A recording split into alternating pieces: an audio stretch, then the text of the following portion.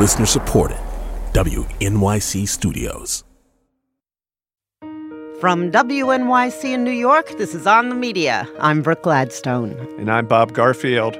First dropped the Mueller report, and now the other shoe. Whoa, some Democrats starting to come around on impeachment in the wake of the Mueller report. I believe Congress should take the steps towards impeachment. Do you think the House should move for impeachment? I think he's made it pretty clear that he deserves impeachment. Candidates Kamala Harris and Pete Buttigieg there after being asked to weigh in at CNN town halls Monday. As I write, there is still no consensus in the House of Representatives on whether to move on the issue, with impeachment highly unlikely to yield a conviction in the Senate and a big election just around the corner. Many in the leadership are downplaying impeachment talk on moral or political grounds, or neither, or both. Here's House Judiciary Committee Chairman Jerry Nadler speaking with Chuck Todd on NBC's Meet the Press. Why haven't you opened an impeachment inquiry? Or, in fairness, is that what you're doing right now? I don't think we're doing that. We may get to that. We may not. As I've said before, it is our job to go through all the evidence, to all the information we can get, and to go where the evidence leads us. I'm sorry? How much does the politics impact this? You have a legal case that you believe this happens and you should do it, but the politics dictate something else. How much is that going to influence this decision? I don't know. That'll come down the road when we see what we have. Is this in Nancy Pelosi's hands?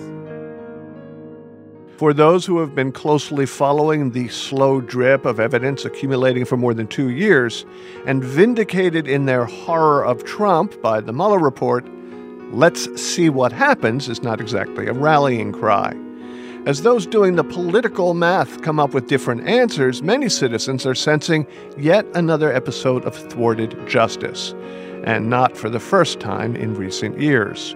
Paul Waldman is a columnist and senior writer for The American Prospect. He cites the Clinton impeachment as a kind of cautionary tale for the Democratic leadership. Yeah, I think that there are some people in the Democratic Party who may have learned the lessons of the Clinton impeachment a little too well. The story that we tell about that is that the Republicans impeached Clinton, and the American people punished the Republican Party for doing this kind of partisan process that wasn't good for the country. The problem is that there are a lot of differences between that situation and this one. So, for instance, Clinton was extremely popular. He had approval ratings in some cases over 70%. Trump is extremely unpopular. His approval rating is around 40%. Also, the conduct in question there was really rooted in an affair that Clinton had with Monica Lewinsky, and he lied about it in a deposition. But after a year of constant discussion, the conclusion that the American people essentially came to was that he was kind of scummy, but it didn't merit removing him from office. We don't know if the American public debated it for a year, what conclusion they would come to about Trump, but the allegations, at least, relate much more closely to his conduct in office. So, however a Trump impeachment might end up, it's unlikely it would work out exactly like the Clinton impeachment did. Should these decisions necessarily be based on political pragmatism to begin with, versus, say, just pure accountability? If Donald Trump deserves to be impeached, then Donald Trump should be impeached. Now, of course, we can't ignore the political considerations, but there's a strong case to be made that the process itself is a way of making a statement, of saying that it's not acceptable for a presidential candidate to accept the aid of a hostile foreign power. It's not acceptable for him to attempt to obstruct justice, even if in many cases his aides prevented him from carrying out the obstructive act. Throughout the Trump administration, there's been such a deluge of misdeeds and norms being broken and rules being ignored that sometimes we just decide that this thing is not worth fighting about because there are so many other things that are going wrong. But ultimately, at some point, you have to stand up and make a defense of the system itself. The GOP has been working for a long time to cultivate a certain narrative about a rigged system and political bias, a deep state. An impeachment by the Democrats will be just the smoking gun they're looking for to prove, yep, he's just being set up for purely partisan reasons. a lot of people spend a lot of time worrying about what will make Trump voters angry. Looking at what they see on Fox News or hear on Rush Limbaugh and other conservative talk radio makes them very, very gun-shy, because they say, if we awaken this beast, we'll get another version of 2016. The Democrats are being driven mad. They're operating from a contrived conspiracy born and supported by fake news, and they can't give it up for whatever reasons. The problem is that they have a remarkable ability within that conservative media system to create controversy out of anything. The biggest issue in the 2016 election was whether Hillary Clinton used the wrong email. The idea that you could avoid the wrath of the Trump supporters by not going down the road of impeachment, but, say, investigating him in other ways, I just don't think that bears out. Hearings in the House would force the GOP to line up behind Trump in the face of what will be just a litany of damning evidence. Doesn't that argue for going ahead with proceedings? Yeah, I think it would. Events in politics can have a power that things like a 500-page document doesn't necessarily have. You know, if you tuned into Fox during the time after the Mueller report was issued, you would have learned that it was a complete and total exoneration. But if you have an actual event that there are cameras stuck in front of, it's much harder to get people not to see what's actually happening there. Key moments in the Watergate hearings helped turn the public against Richard Nixon. It was Howard Baker saying, "What did the president know? And when did he know it?" It was John Dean. "We have a cancer close to the presidency that's growing daily. It's compounding. It grows geometrically now." Democrats might reasonably think that if we actually hold impeachment hearings, there will be similar moments that will be impossible for Trump to spin away. The other day I did an MSNBC program, and the guest before me was Democratic Congressman Sean Maloney. Winning the next election, which is the best way to replace this president, and the most efficient one, frankly, and that's where I'm focused. And I watched the social media reaction to that argument, and it was scorching. Some parts of the public just do not want to take no impeachment for an answer. Is there in the political ether a sentiment of thwarted justice that at this moment makes political restraint seem like cowardice and impunity? There's a feeling that the Republicans have been so effective at rigging the system that you can't rely on the system.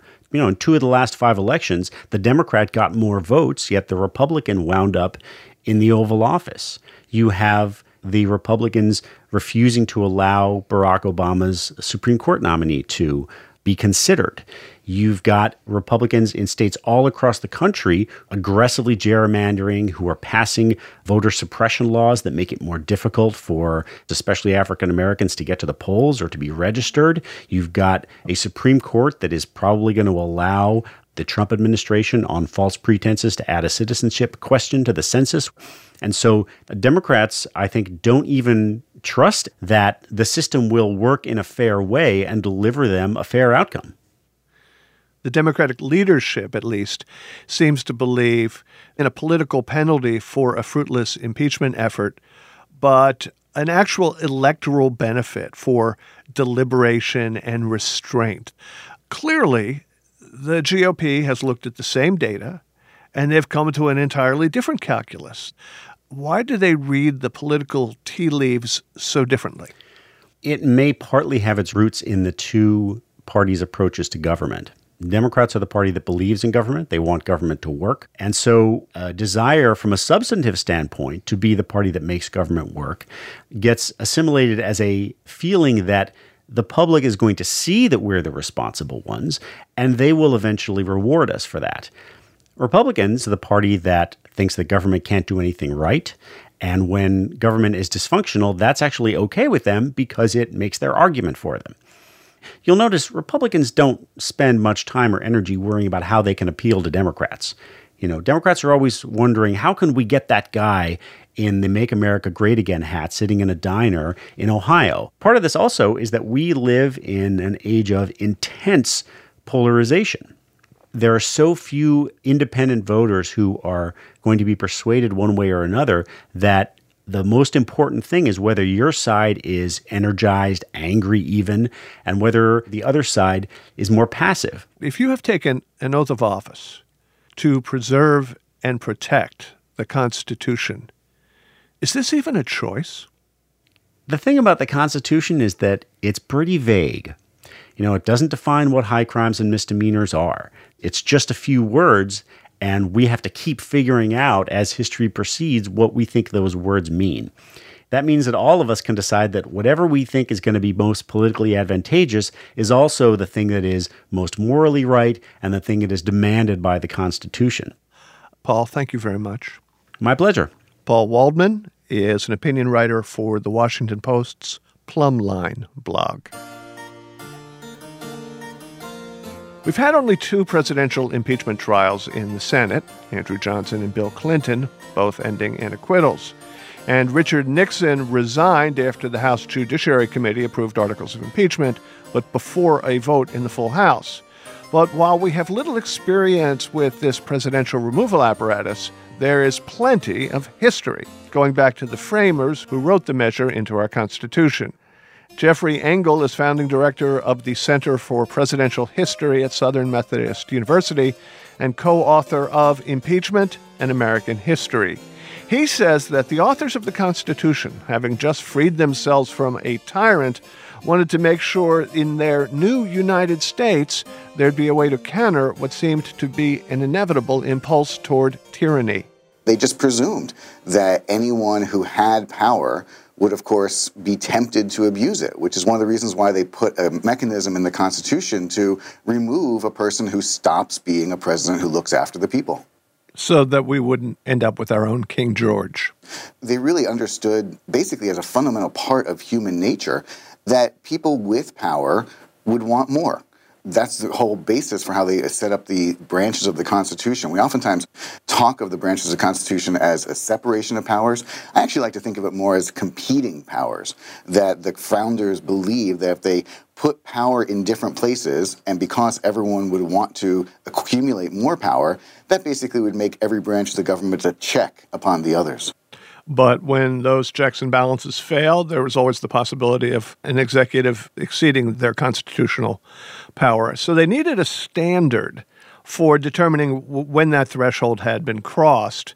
But finding that standard was a bit of a conundrum. They wanted to have a check of last resort, but they didn't necessarily want to stifle executive prerogatives. Exactly. In fact, in June of 1787, when the founders really began discussing the question of impeachment and what would be an impeachable offense, one of the first proposals they had was to suggest that they could remove a president for maladministration, or in plain talk, for being a lousy president. In fact, several of the state constitutions at that time afforded the possibility for impeaching an executive for maladministration. And the founders, James Madison in particular, argued vehemently that this basically would just give Congress the ability to say, we don't like your policies, therefore we're going to remove you. And they thought an executive should only be removed, again, when he broke that Lockean bargain, when he decided to put himself above the people. A president who's simply lousy, well, he hasn't really done anything against the people. He just stinks at his job. That's something that the voters can handle in 4 years' time. So they came up with a different phrase, high crimes and misdemeanors. Which is a weird one. I mean, it makes you wonder what a high misdemeanor might be. It's kind of like a capital drunken disorderly. You know what? One of the funny things is that it's a completely normal phrase to the people at the time, which is one of the reasons they didn't need to explain it further. It was a phrase that was used in English common law at the time. When we hear the phrase high crimes and misdemeanors, we shouldn't focus on the crimes and misdemeanors portion. We should focus on the high. That is to say, standard crimes are crimes that are committed one person against another. A high crime is something where the president does something to actively undermine law or actively undermine the health and well-being of the American people. A crime isn't necessarily an impeachable offense. You know, the example I like to use is a president who jaywalks, and nobody would think a president who's convicted of jaywalking had abused the office and abused the trust of the American people, or at least they shouldn't think that. Therefore, he can commit crimes that are not high crimes, and by the same token, he can commit high crimes that are not necessarily on the books. Now, for clarification, Impeachment is undertaken in the House of Representatives. It's a kind of the culmination. After proceedings there, the House either does or doesn't pass articles of impeachment, which I guess is like an indictment or other finding of prima facie evidence that we would be accustomed to in the courts. Then comes the Senate trial. Impeachment is basically saying we see smoke. It's the Senate's job to determine whether or not there actually is fire. And so, in a sense, the House doesn't have to determine that a high crime existed. They just have to think a high crime may have existed. And it really is, therefore, a political process from the very beginning. Andrew Johnson was the first president to be impeached, but he wasn't the first to face the process. That honor belongs to John Tyler. What did he do to get jammed up with Congress? Well, the fundamental thing that he did to cause himself political problem was become president.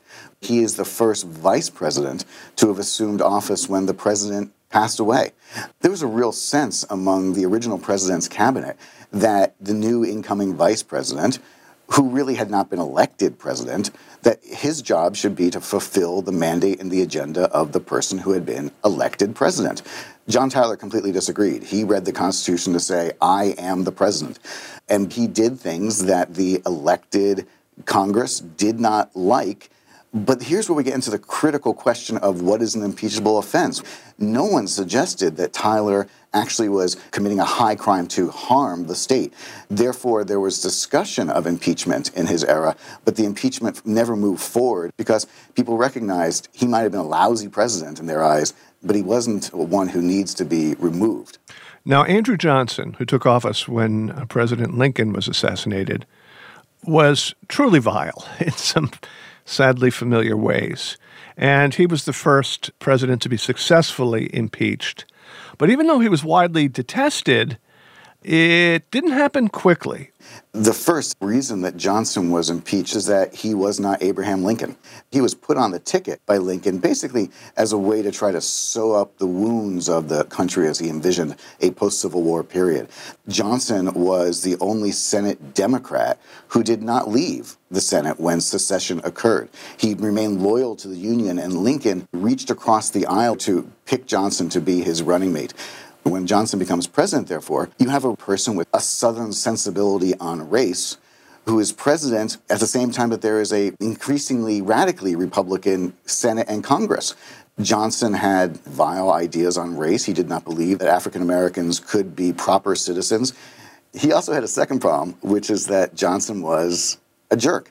And if this wasn't public radio, I'd use a stronger word.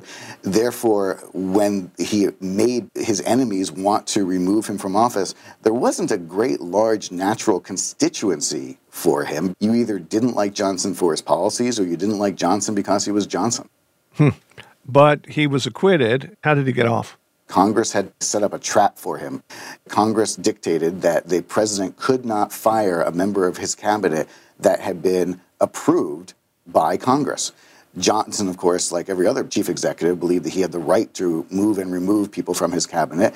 And in fact, he wanted to remove the Secretary of War, Edwin Stanton, who had been Lincoln's Secretary of War, because Stanton was moving too quickly on what we would call civil rights issues today, much faster than Johnson wanted. Congress passes this law that says the president can't do it. Johnson does it. And then there is a move to impeach him for breaking that law. Now, two interesting points have to be raised here.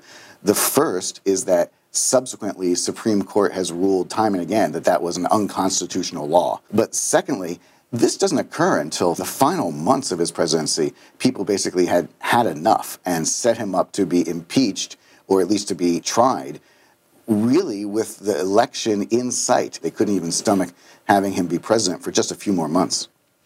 What Johnson and Tyler and Nixon and Clinton seem to have in common is nothing. Is there a modern standard, or do we just make all of this up as we go along? We do make it up as we go along, but that's not necessarily a bad thing. If you did not know if the president was a member of your own party, if you did not know what party you were a member of, if you didn't know and the names of anybody involved, and you just saw a list of what the president was accused of, if you think a president should not do that, that's the standard that the founders really desired us to employ. All right. Now, if you were to ask me, I would say that President Trump hits the trifecta abuse of power, violation of the law, and acting against the interests of the people for his own benefit. From your perspective, is this a case that would have made James Madison go, yep, right now? You know, I've gone back and forth on this question time and again, and there's no doubt in my mind whatsoever that the founders would have viewed what President Trump is being accused of and what there seems to be evidence of, in the Mueller report especially, of being a person who has committed a high crime. Their standard was somebody who placed themselves above the good of the country and someone who was willing to violate the laws of the country for their own self-interest. They definitely, in my opinion, would have pushed for impeachment.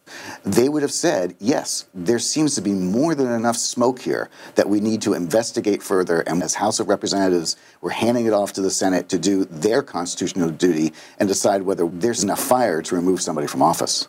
But you also think that it's a terrible idea to take that course now. If Nancy Pelosi calls me up and says, what would James Madison or George Washington have advised? I am as clear in my mind as anything I've ever been in history that they would have advised impeachment under the present circumstances. If Nancy Pelosi calls me up and says, you're a voter, is this a good idea? I would say, you know, if you do this, it's opening Pandora's box. We have really so few precedents for this kind of experience in American politics. I can't tell you, except for the fact that history suggests this is going to consume all of the political oxygen the country has. So if you want to turn this into your only agenda item, history doesn't give you much guidance for how that's going to turn out. Jeff, thank you very much. It was very good to talk to you. Jeffrey Engel is founding director of the Center for Presidential History at Southern Methodist University. Coming up, how anti-corruption laws are part of America's DNA. This is On the Media.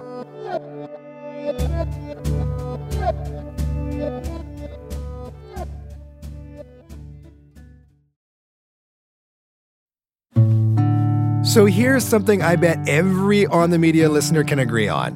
The narrative matters. The stories we tell ourselves about our past absolutely shape how we think about our future. And that's the focus of our new season of The United States of Anxiety, a podcast from WNYC Studios. I'm Kai Wright. Join me as I investigate the unfinished business of American history and learn how it shapes everything about the 2020 election. Get The United States of Anxiety on Apple Podcasts.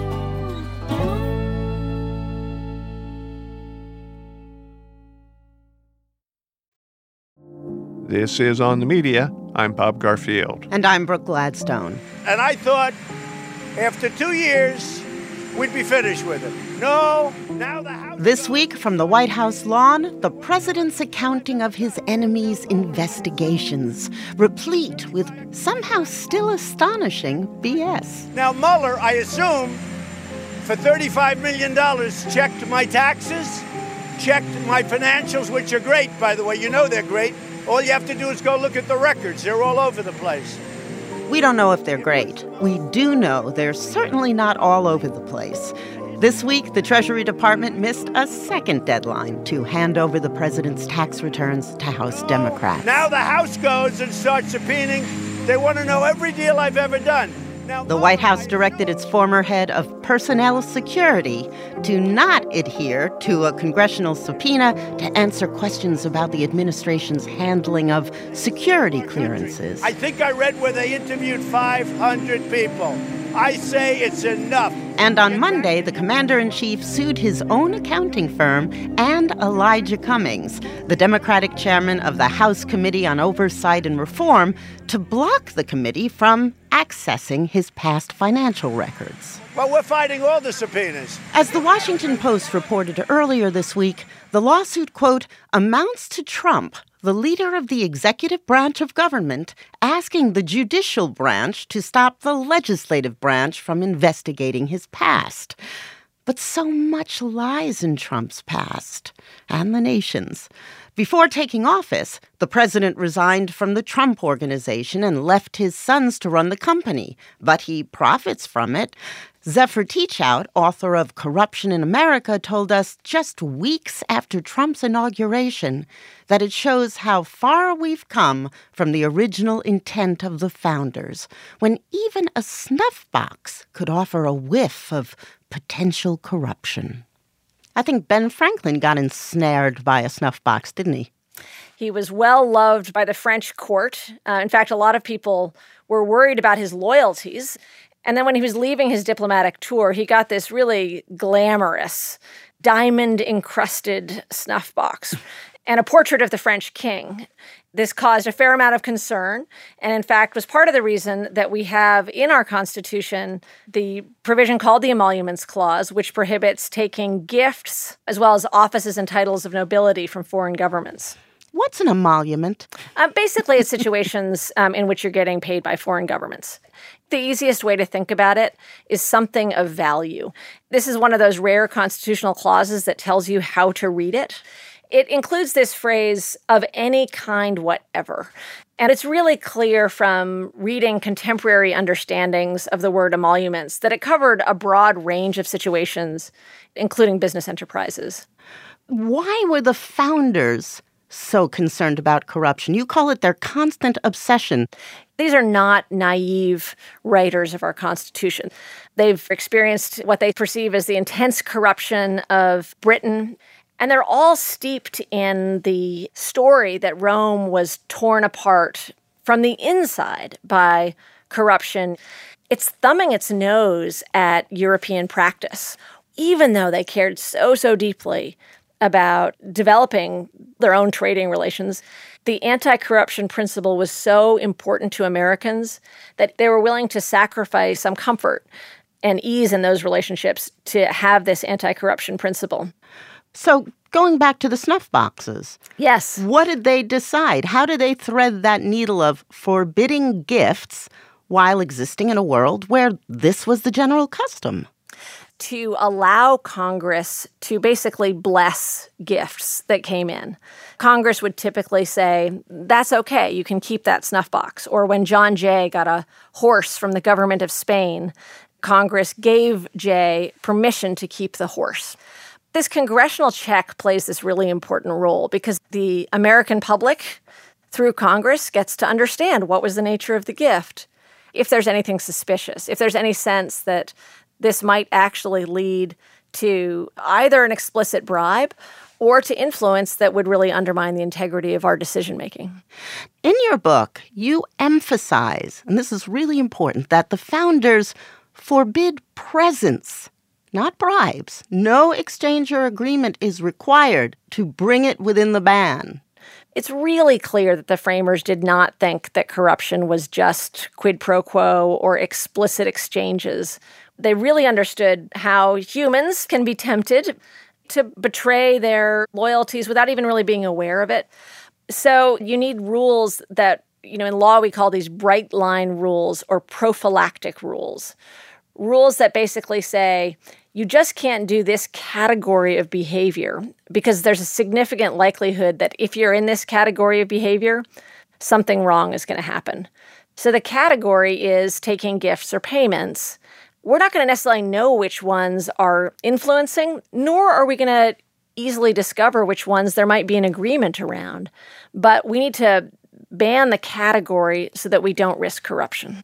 But the founders' anti-corruption vision quickly ran into problems not in Europe, but on our own shores. I'm thinking of a word that if we were alive 200 years ago, you say we would all have an opinion on. Yazoo. Yazoo, yes. The Yazoo scandal really occupied the press and the public. Everybody had a position on Yazoo. So Yazoo refers to the lands in western Georgia. And the Georgia legislature gives away millions of acres for pennies on an acre to land speculators. Mm-hmm. All of the lawmakers who'd voted for this land giveaway were getting paid by the land speculators. Now, the public threw out every lawmaker who'd voted for the deal. Yes, they actually had a bonfire in the Capitol to burn the bill. And the new lawmakers immediately passed a law saying that law was not a law because it was passed through bribery. you can burn the bill and you can pass a law, but you don't get rid of the larger issue, at least not in this case. That's right. The larger issue here is whether a law stops being a law because it was passed in part because of corruption. And this case goes on for years, finally makes it to the Supreme Court. One of my favorite facts about this case is it's the only case I know of where one of the litigators needed time to sober up halfway through oral argument.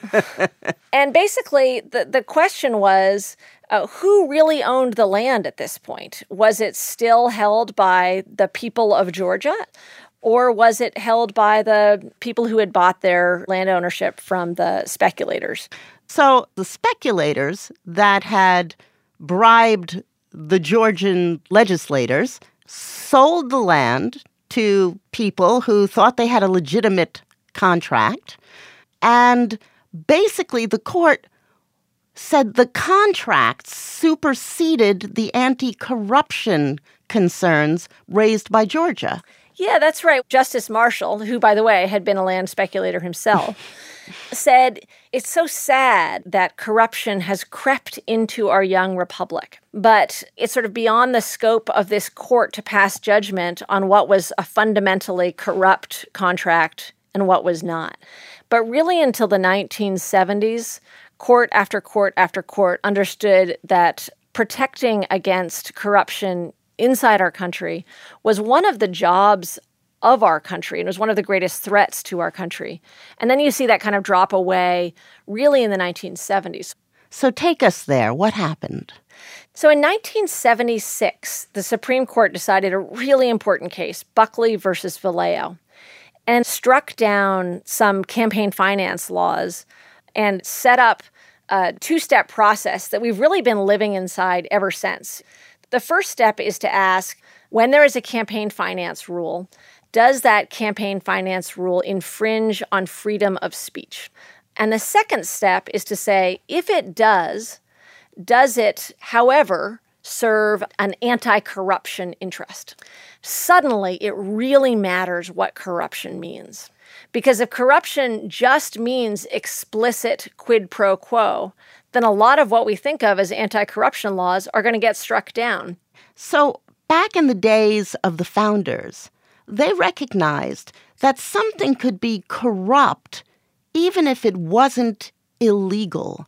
Now you have to find an explicit exchange of something for something, a quid pro quo, and only a complete boob would get caught doing that. So much of this exchange is either behind closed doors or through intermediaries or is just assumed. So the kind of ambiguity in human nature, the indirect influence that the founders saw as corruption is now, strictly speaking, only if you have sold your office or your vote.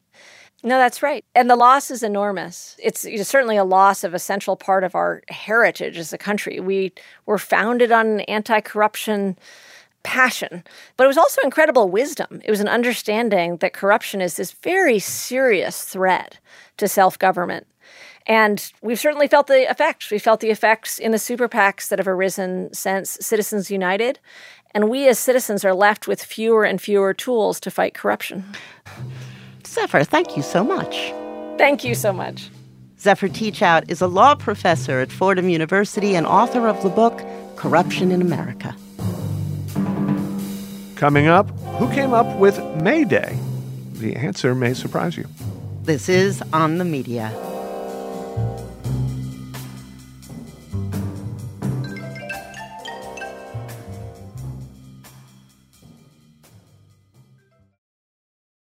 On the Media is supported by Indeed.com. Are you hiring? With Indeed, you can post a job in minutes, set up screener questions, then zero in on your short list of qualified candidates using an online dashboard. Get started today at Indeed.com/onthemedia. That's Indeed.com/onthemedia. This is On the Media. I'm Bob Garfield. And I'm Brooke Gladstone. Around the world, really nearly everywhere but the U.S., May the 1st is a big deal. It's called International Workers' Day, or May Day. Here in the U.S., it's called This Coming Wednesday. Last year, it was observed in Moscow's Red Square with an orderly parade. In the Philippines, protesters burned President Rodrigo Duterte in effigy, while in Paris, over 200 were arrested when anarchists crashed May Day rallies there. On our shores, it was decidedly more quiet, although thousands did march in Puerto Rico to protest austerity measures after altercations with police.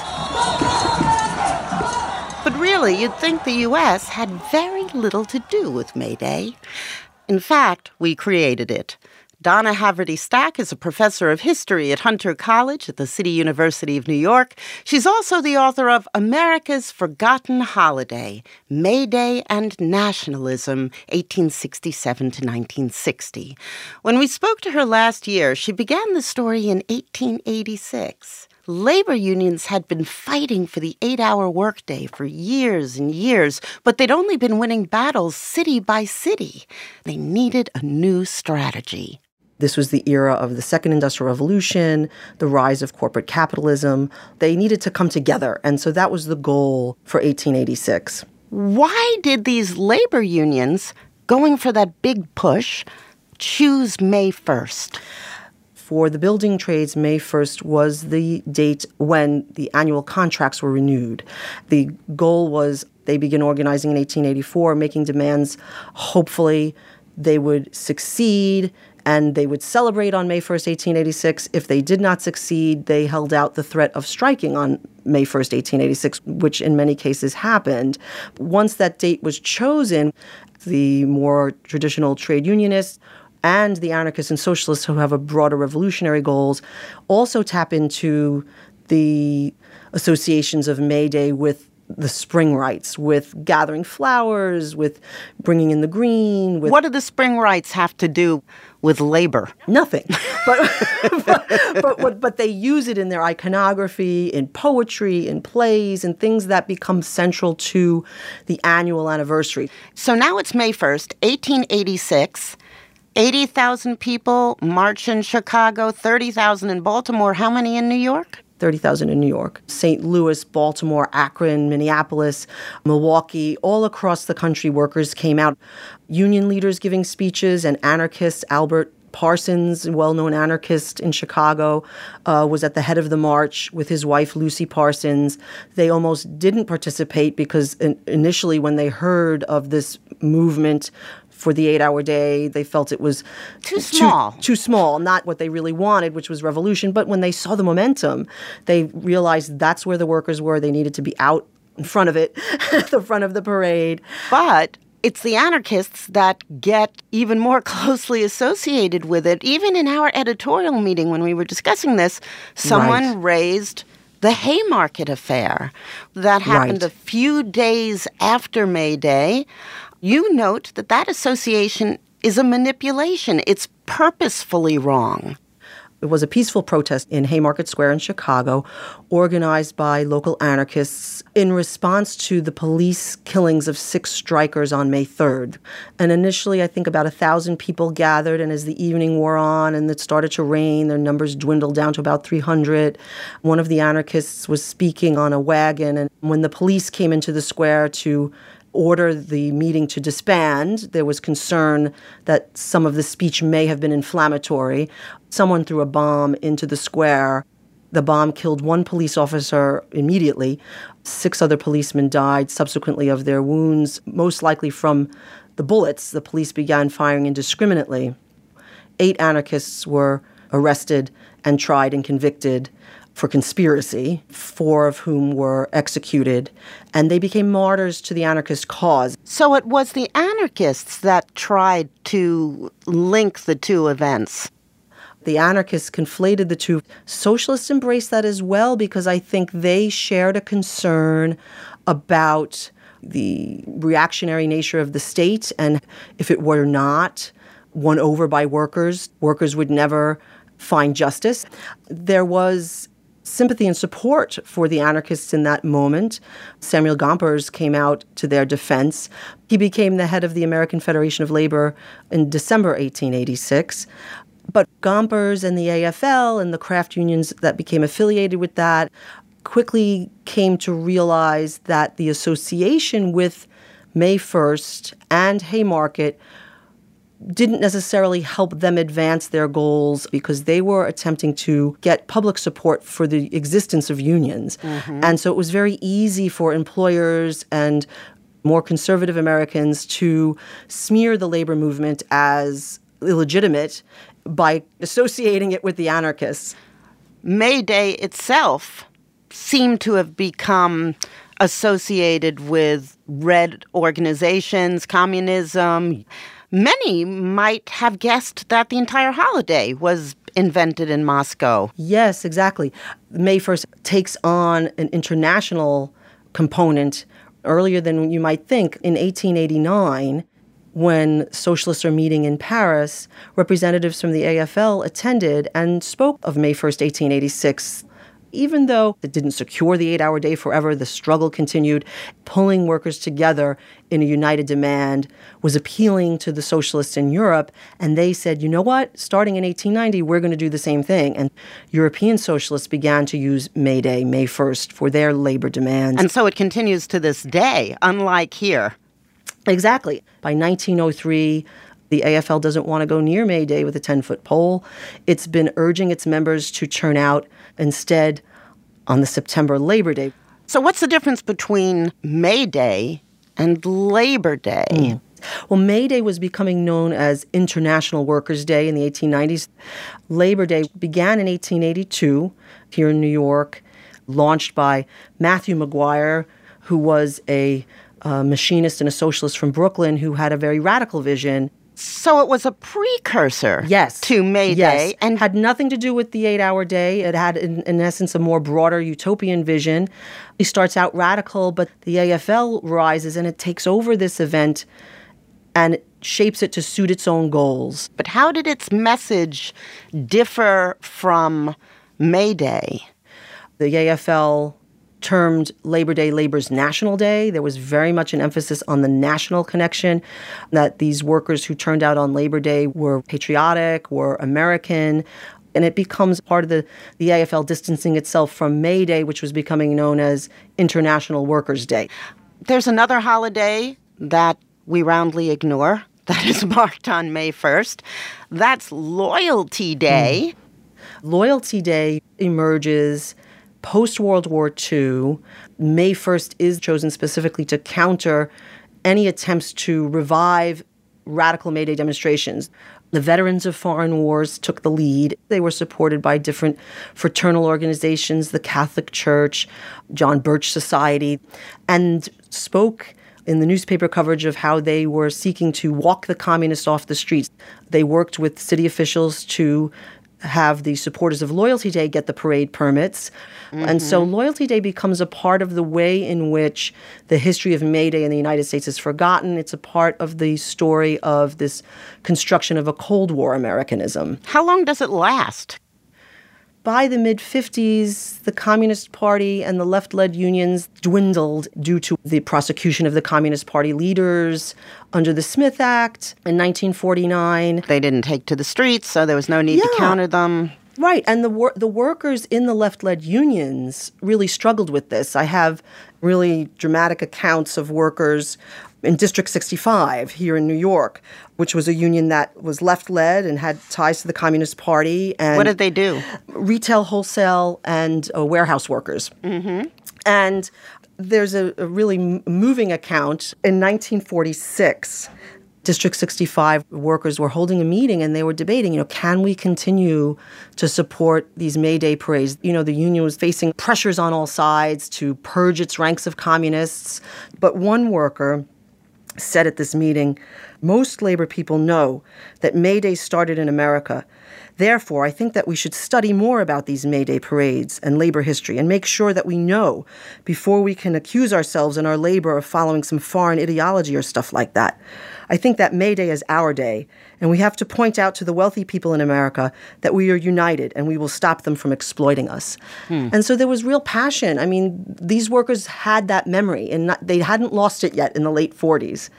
If we go back to the 1880s, really just after the Civil War maybe, there was this struggle to define what it means to be American, what it means to be loyal, what it means to be patriotic. Yes.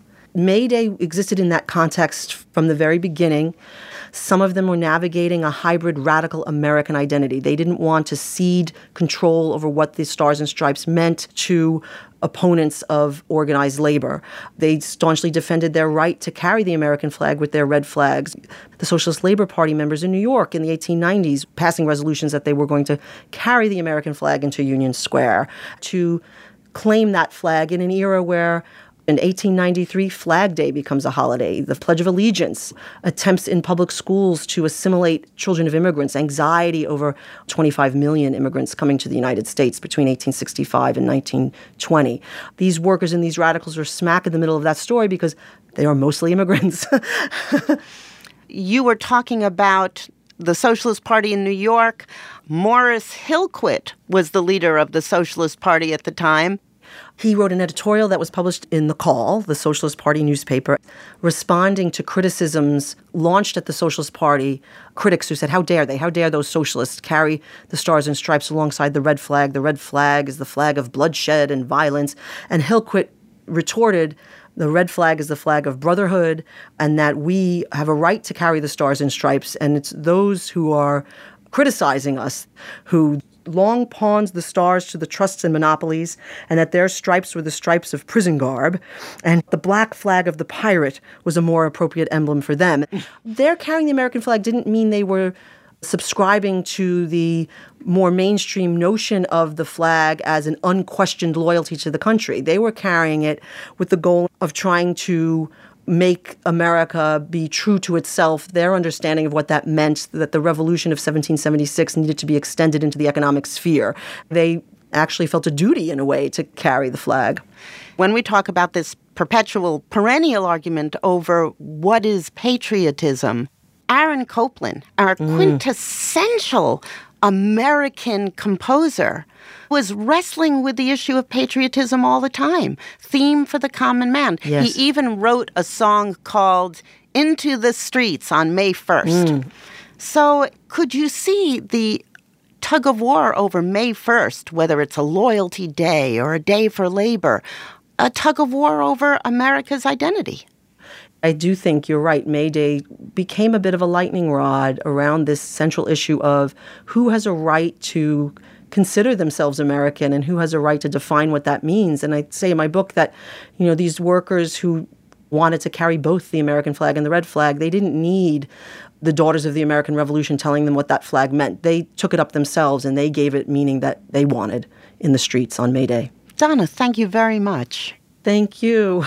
Donna Haverty Stack is author of the book America's Forgotten Holiday, May Day and Nationalism, 1867 to 1960. Now, you may have heard us mention Aaron Copland's Into the Streets May 1st when our producer and WNYC's archivists went hunting for it to use in the segment. They came up empty. It seems it has never been professionally recorded since it was first published in the 1935 Workers' Songbook. And in a moment, you'll hear why. It invokes hammers and sickles, and also it's really hard to sing. But we decided to record it ourselves with the able assistance of our own producer, John Hanrahan, and WNYC engineer, Irene Trudell.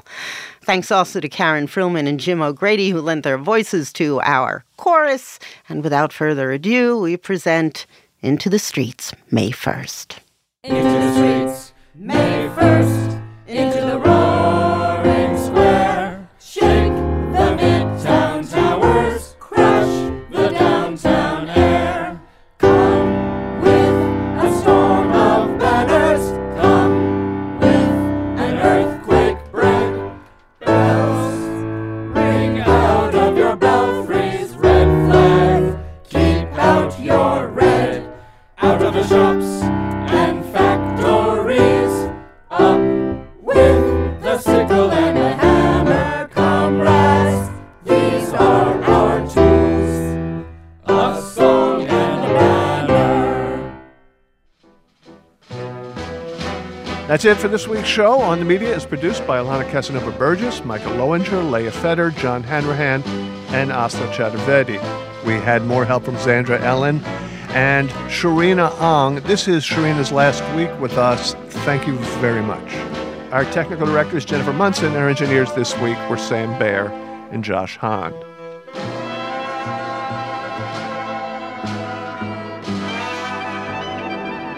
Katya Rogers is our executive producer. Jim Schachter is WNYC's vice president for news. On the Media is a production of WNYC Studios. I'm Brooke Gladstone. And I'm Bob Garfield.